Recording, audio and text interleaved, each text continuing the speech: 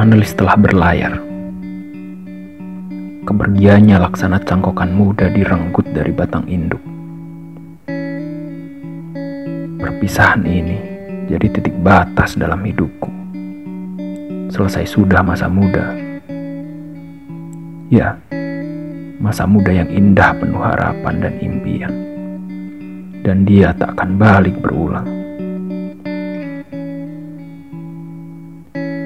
Belakangan ini matahari bergerak begitu lambat, merangkaki angkasa inci demi inci seperti keong. Lambat, ya lambat.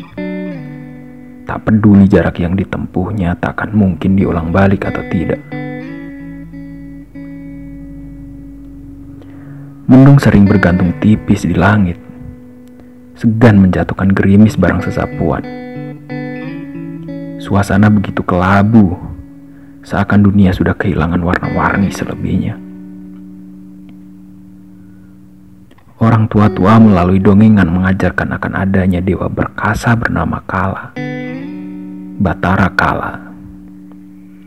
Katanya dialah yang mendorong semua saja bergerak semakin lama semakin menjauh dari titik tolak, tak terlawankan, ke arah yang semua saja tidak bakal tahu. Juga aku, manusia yang buta terhadap hari depan, hanya dapat berharap tahu. Sedang yang sudah dilewati tak semua dapat diketahui. Orang bilang, apa yang ada di depan manusia hanyalah jarak, dan batasnya adalah ufuk. Begitu jarak ditempuh, sang ufuk menjauh. Yang tertinggal jarak itu juga abadi. Di depan sana ufuk itu juga abadi. Tak ada romantika cukup kuat untuk dapat menaklukkan dan menggenggamnya dalam tangan. Jarak dan ufuk abadi itu.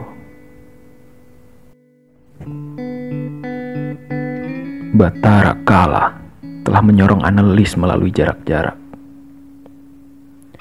Aku sendiri disorongnya melalui jarak-jarak yang lain. Makin berjauhan.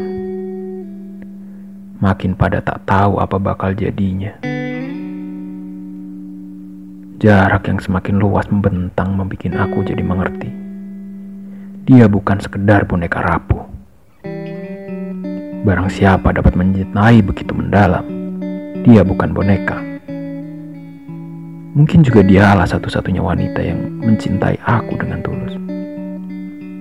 Dan makin jauh juga Batara Kala menyorong kami berpisah, makin terasa olehku. Sesungguhnya memang aku mencintainya. Juga cinta, sebagaimana halnya dengan setiap benda dan hal, mempunyai bayang-bayang.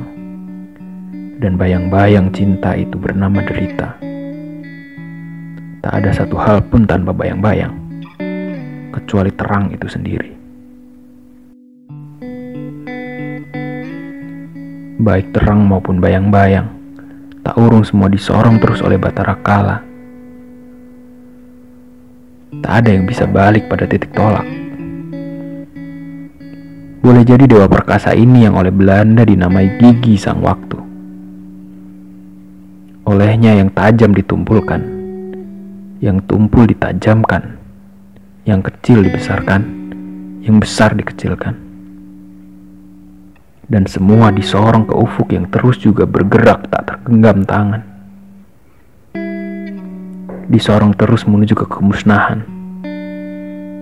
Dan kemusnahan yang menyebabkan kelahiran kembali.